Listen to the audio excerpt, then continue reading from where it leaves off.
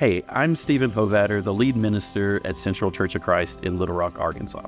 Our goal as a church is to follow Jesus together. So we gather on Sunday mornings for Bible study at 9 a.m. and worship at 10:15 a.m., and you'd always be welcome to join us. To learn more, go to arcentralchurch.org. Thanks for listening, and we hope to see you soon. Good morning. Hope you're doing okay today. And we're moving into something new. We're going to spend some time over the next few weeks in a little bit different subject than we've done. We've been in the book of Acts, and just so you know, if you're new around here, kind of the rhythm that we're sort of shooting for is to spend a lot of time just straight out of the Bible in books like Acts that we've been in for the past few months.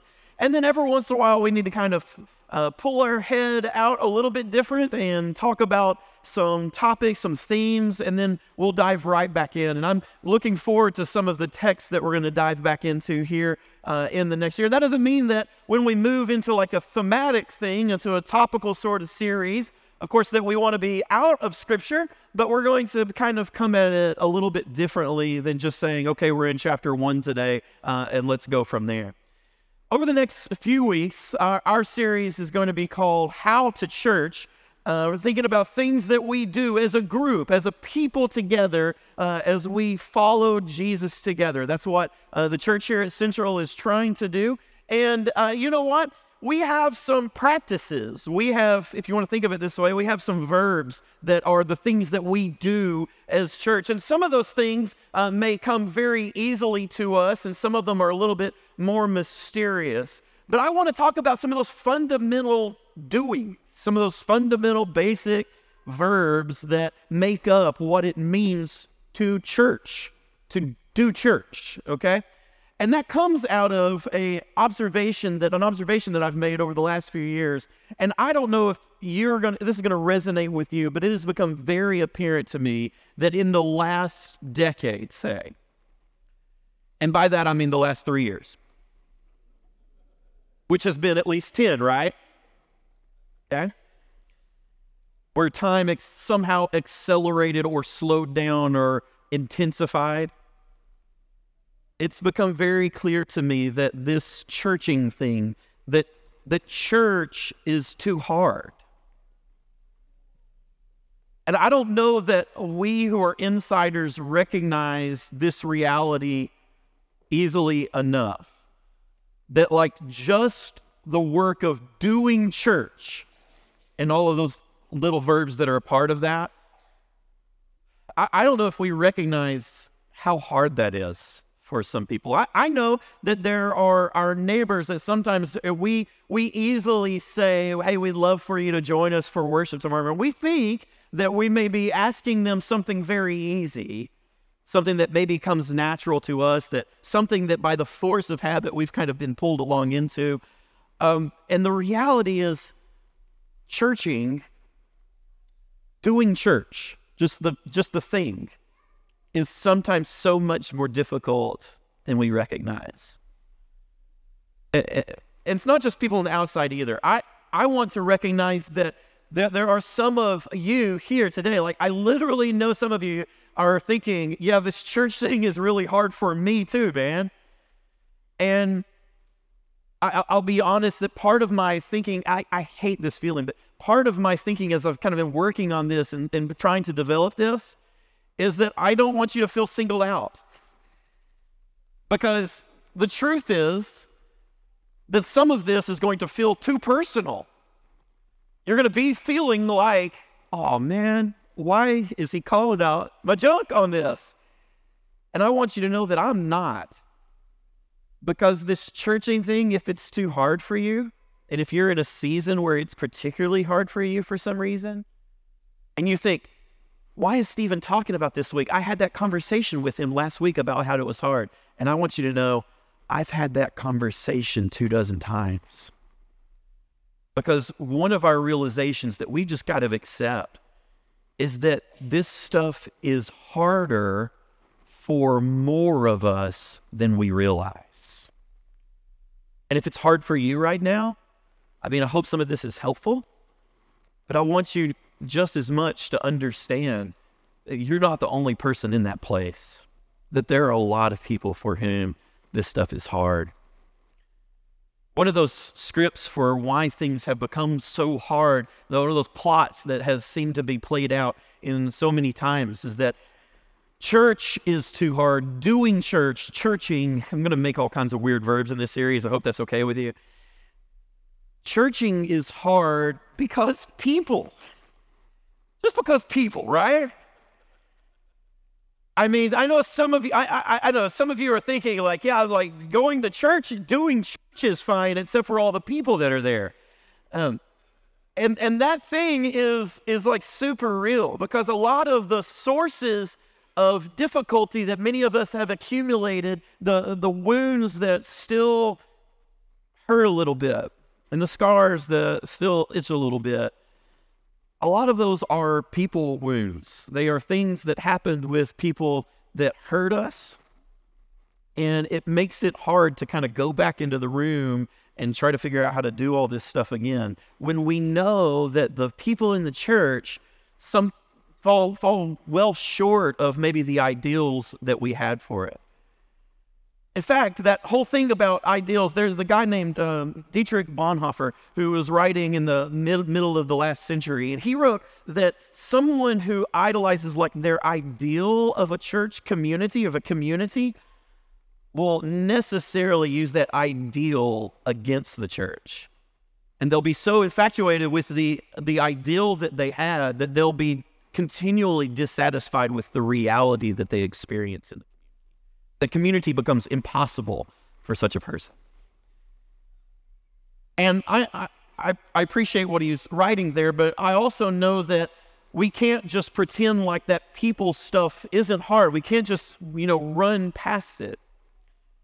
So I want to start off today and start off about churching, and we're going to do some like really just simple fundamental things. Like we're going to talk about singing in a couple of weeks. We're going to talk about this table stuff. Some of it are these simple acts of worship that we grew up with, okay?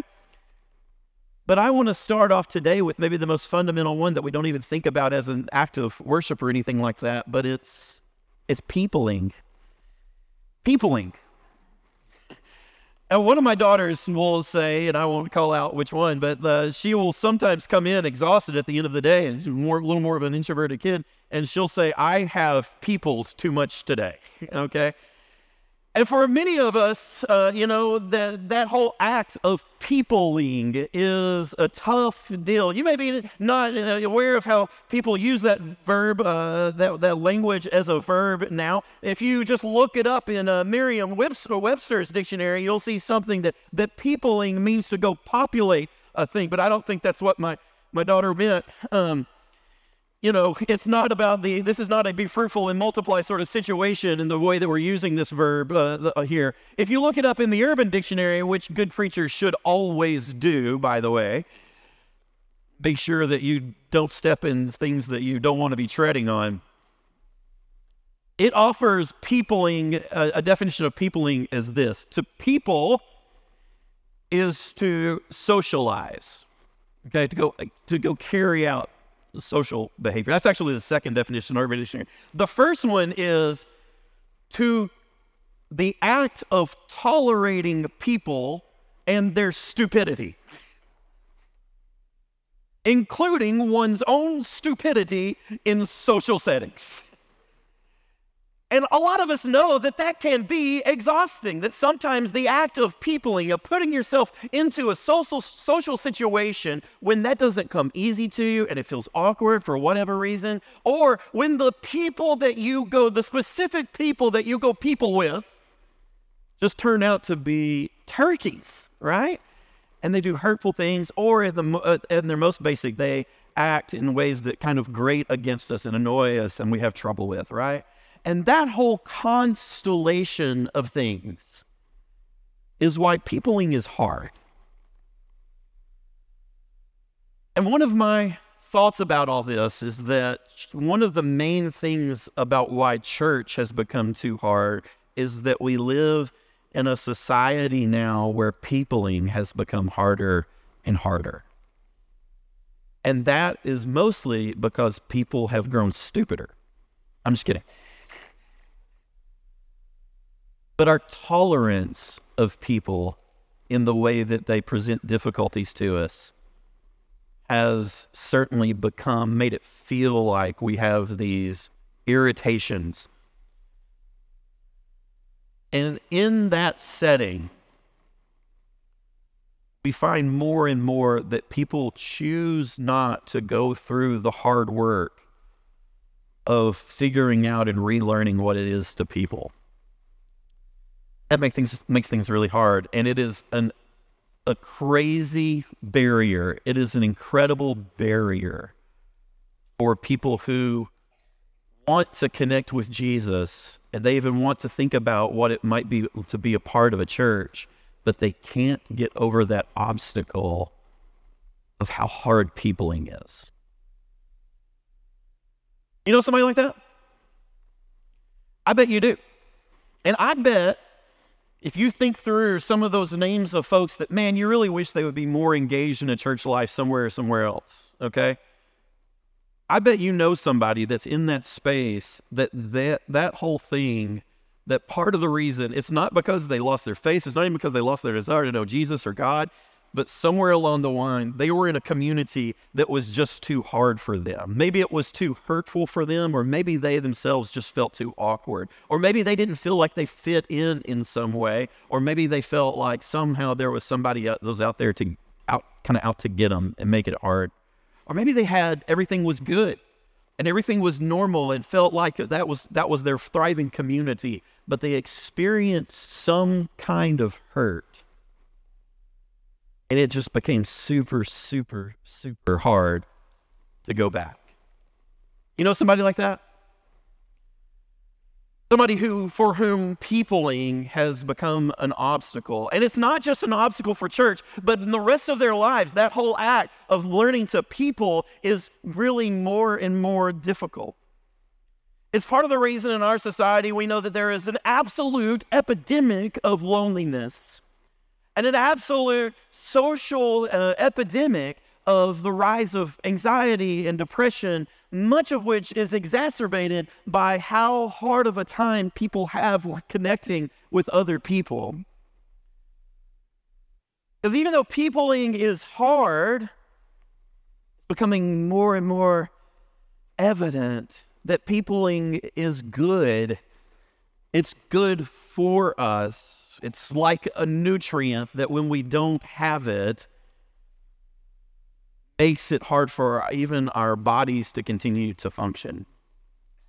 And so there's good evidence out there, of course, that having strong friendships will help you in your emotional health, right? Your emotional health. But there's even there's pretty strong evidence that when you are connected with people in relationships, good, solid friendships, that those things enable you to be more physically healthy too. In fact, get this. There was a study that came out recently, or last few years, of a group of people that had surgeries, okay? And one of the significant factors in how well they recovered from surgery, I've been thinking about this because I'm looking at getting this ankle replacement. I know it's been an ordeal, but one of the factors of people recovering quicker from things like that was the number of close friendships that they had. You're telling me that when I go under the knife at the hospital, that besides all of the many people, the medical professionals and all of the staff that are part of helping me heal and recover and all that one of the factors of how my journey of healing is going to go is how many friends I have that will call and check on me and be with me in that process. And if that sounds unusual to you, you may not have been in that situation before. But I remember 20 years ago when I busted up my ankle in the first place, I remember Michael Cooper standing beside my bed the third day that I was in the hospital. And I remember him literally holding me up as I was getting vertical for the first time. I remember him being behind me, holding me up behind my arms, and there's more to that story that I can't tell. But that image is in my head. Peopling is good. In the creation story, we have God looking over at all the things he's made, and the refrain is, it is good, is it is good, is it is good, it is good, it is very good. In the next chapter, in Genesis chapter 2, God sees Adam in the garden alone, and he says, that's not good. Not good. You'll be all by yourself in this world. Peopling is good, and it's essential. And I don't know where along the line we got the idea that we could even think about the concept of our spirituality and our following of Jesus as if we all just lived in, phone booths all by ourselves. Peopling is good and it's essential because churching is peopling. It's at the very center of what it means to be this community, right? Jesus is, as he goes about and he teaches people and he reveals things and all of that, part of what he's doing is he gathers a community of people who will walk that road together, even though that it was hard for them in so many times. There's a text for us in 1 Peter chapter 4. In 1 Peter chapter 4 in verses 8 through 10, Peter writes this, above all, listen to the peopling echoes in this. Above all, maintain constant love for one another. For love covers over a multitude of sins. By the way, he's speaking in this passage about what it means for us to live faithfully in the face of suffering, in the face of things that are hard for us, and what it means to be a community that can go through hard things together.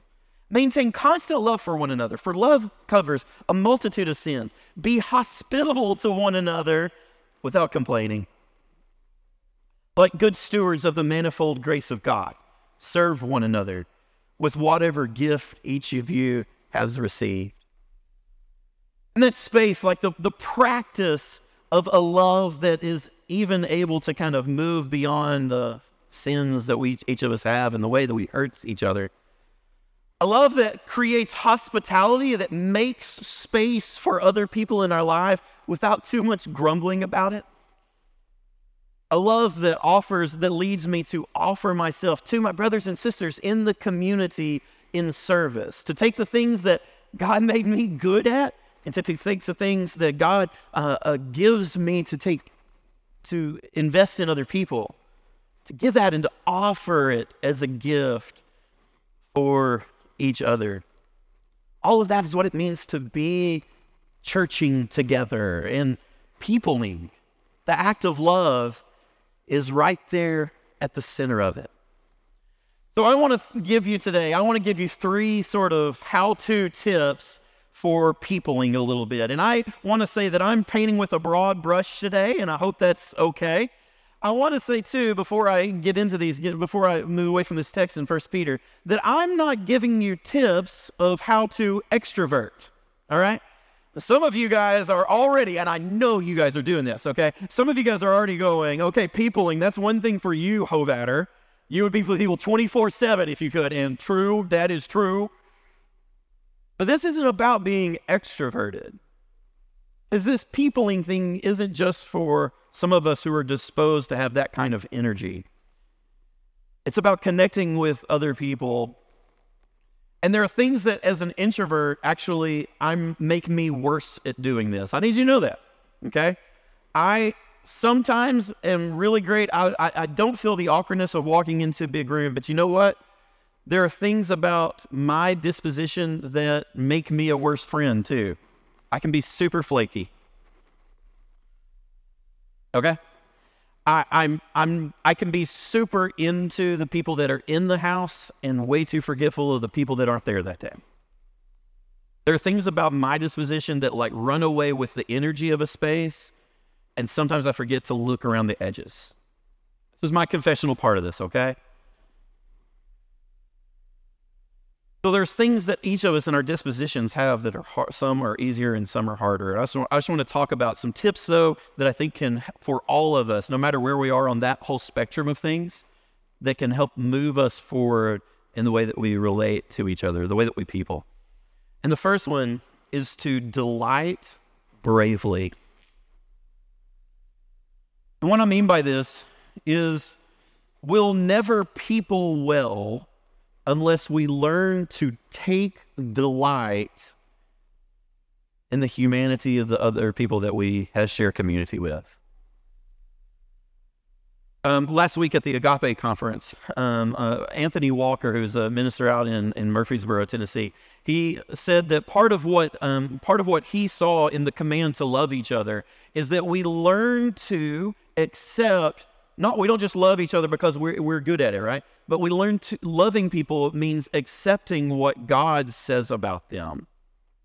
So instead of just treating them on the basis of what we naturally see, we learn to look at them with the eyes of God and realize that is a person that is like super valuable, super important, and maybe worth our love and our time, even though we may not see it on the outside.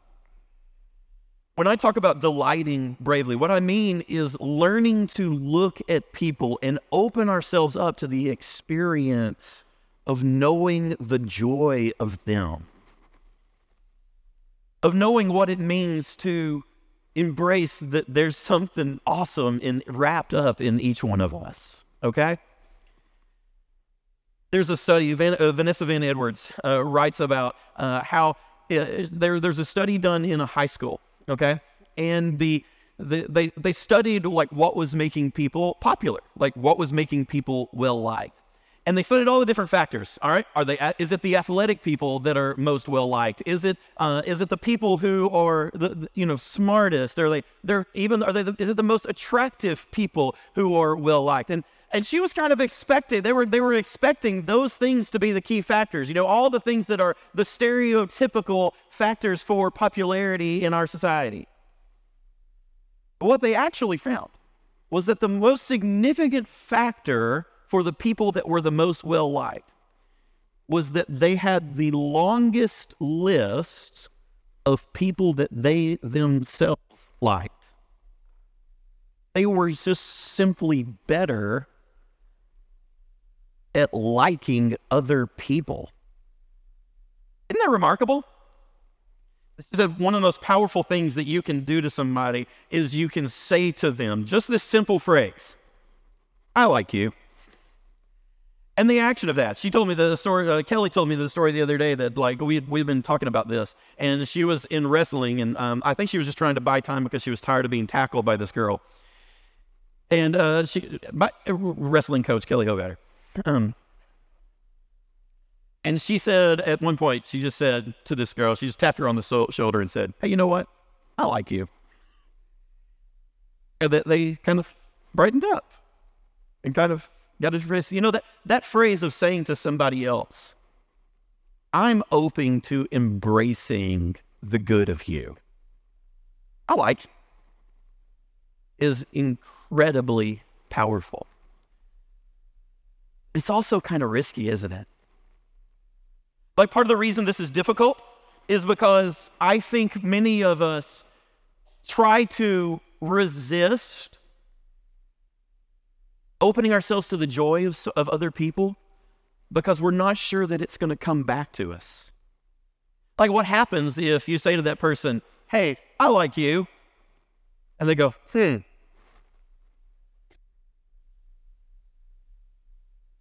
The fear of opening ourselves to really appreciate and enjoy the company of somebody else, but not having it reciprocated. That's why this number one is delight bravely, right?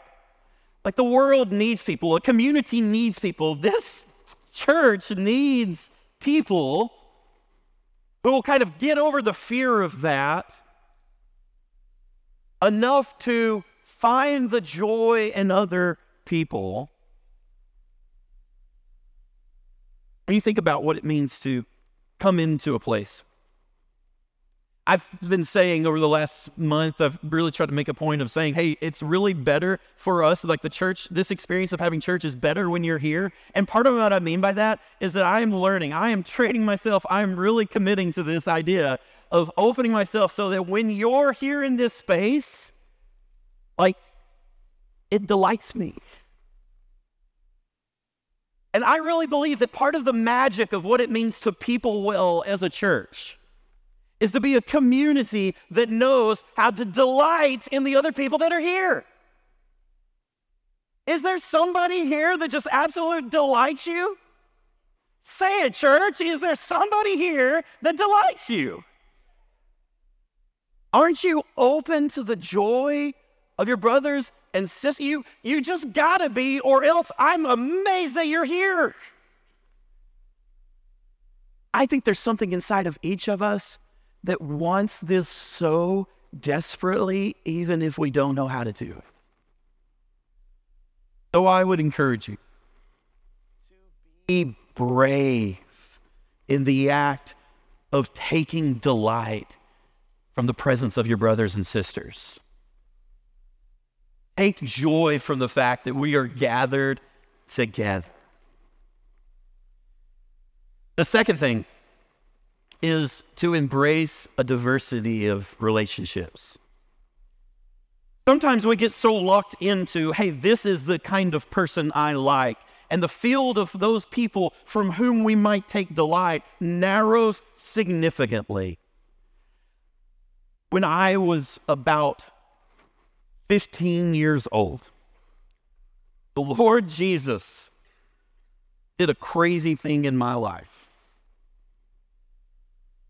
He made me move lunch tables.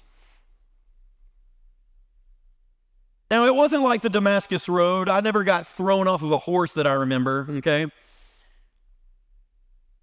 But I remember going through this time in my life where the friends that I had who were all kind of the same dude in 3 different sizes, okay? All of a sudden, and I don't mean to joke about it, like, all of a sudden, I think Jesus worked in me to start opening myself up to see the beauty and joy of some of these other people that I was around while I was in high school. And so I stopped sitting at the same place in the cafeteria every day. I started bouncing around. And I started hanging out with as many different people as I could find. And in high school, that looked like I would have a great time with my friends who were kind of jocks and who we played on the baseball and the soccer teams growing up with together. And it meant that I also hung out with some people who really liked to just kind of be outdoors and go camping whenever they could. It meant that I opened myself up to hanging out at the table with the cheerleader crowd, and I didn't get those cats at all. But I learned to kind of appreciate them. And it meant that I spent a whole lot of time on the debate team. Now, the debate team was my people. But I learned to see in the other people that there was something really cool and beautiful and neat. And I got to tell you, God opened up to me in that moment something that would be a lifelong trajectory. And I am so grateful to Jesus that in my life today, my friends are all over the map. I mean, I've got friends of all kinds out there.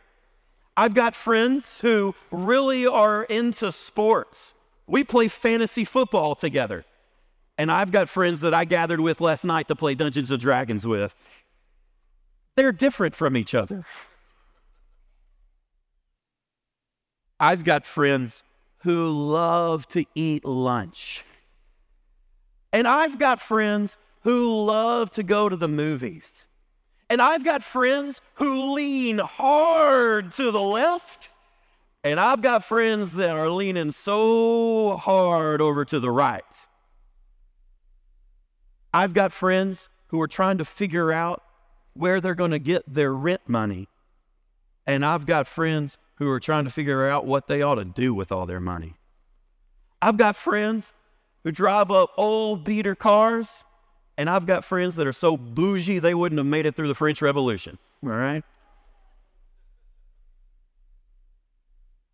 I got friends who read all the time, and I've got friends who would never crack a book. I've got friends that want to listen to the Taylor Swift, and I got the friends that want to listen to the Juice WRLD. I've got friends that want to walk with me out in the neighborhood across the street, and I've got friends who want to just kind of stay home and eat the soup. I've got friends of all different kinds of stripes and sizes. I've got friends with backgrounds that are so different from my own, and I got friends that seem like they grew up in my own house. One of the things that you can do to grow your spirit of peopling, okay, is learn to embrace a diversity of friendship. Embrace friends that aren't like you. You know what? There's a lot more people in the world that aren't like you than are. And once you open yourself up to the magic of not just trying to match up your friends like you're trying to create a box of crayons that is all one color, you start opening yourself up to the diversity. That thing about taking delight in other people, it takes on a whole new character. When you learn to delight in people's differences, you're going to find a lot more joy in the experience of humanity than when you only can delight in people that line up with your ideas and your hobbies and your experiences. It's part of what I think God is doing with the church and bringing us into a community of diversity and bringing us into a community of people who have those kinds of experiences all over the map. It's a good thing. It's a good thing that we have that opportunity to learn to delight in different people. The last thing, number 3 today, is learn to forgive freely. And I don't know what to say about this one so that it doesn't come across too simple and too easy. Because forgiveness is one of those things that looks so easy to do when you're on the outside of an experience, but when you're in the center of it, it can be so much harder. But I do know this, that part of the difficulty of learning to people well is learning the skill of getting through stuff together. And as long as we are content to sustain the pettiness and to sustain the hurt sometimes, then it becomes an obstacle of what it means to learn to get along. And thinking about forgiveness, there's one of those things that like maybe it's something. There are a couple of pitfalls for us. One of them is that we have a difficulty of forgiving, okay, because we just can't get over how big of a hurt that somebody has laid on us. And the second one is when we think forgiving means to just kind of ignore it and pretend like it never happened in the first place. You understand what I mean by that? Some of us think that like forgiveness, the practice of forgiveness is just the practice of like avoiding conflict. To forgive people is an active process that can admit and say, what you've done to me hurt me. And I actively choose to offer forgiveness so that it's not left on your account. And that's different than just pretending like it never happened in the first place, right? When we think forgiveness equals avoidance, it will necessarily lead us more and more and more to avoid the people who we haven't really practiced forgiveness with. Forgiveness as avoidance leads to peopling as avoidance. But learning to engage forgiveness actively help us re-engage with the hearts of people, as beautiful as they may be, who also sometimes hurt us. Forgiving freely. Henry Nouwen wrote that, like, forgiveness is necessary for a community who is trying to practice love among imperfect people. That like in a community of people who are all still ourselves broken and flawed and have weaknesses, that forgiveness is necessary. It's part of what it means for us to keep coming back to each other. It expands the limits of what community looks like together. So delight bravely, to embrace the diversity and to begin to forgive freely. I know these are no small things that I'm offering to you today, but we can't really avoid it because these three things are also just part of the essential thing that we're doing together. This thing that we say, essential, that we are following Jesus together. What is there about the way of Jesus that doesn't devolve, learning to delight in other people so that we embrace them for their joy and the thing that they bring? Learning to embrace people who are different than we are and learning to practice a forgiveness that can sustain that love in a longer run. The way of Jesus means changing the way that we relate to people. It changes how we people. It changes what it means to people together. And these three things that I've offered today, I know they're a tall order. But what we're trying to do together here in this weird little church downtown, we're trying to figure out what Jesus is doing to change us along the way. It's easy to say, peopling,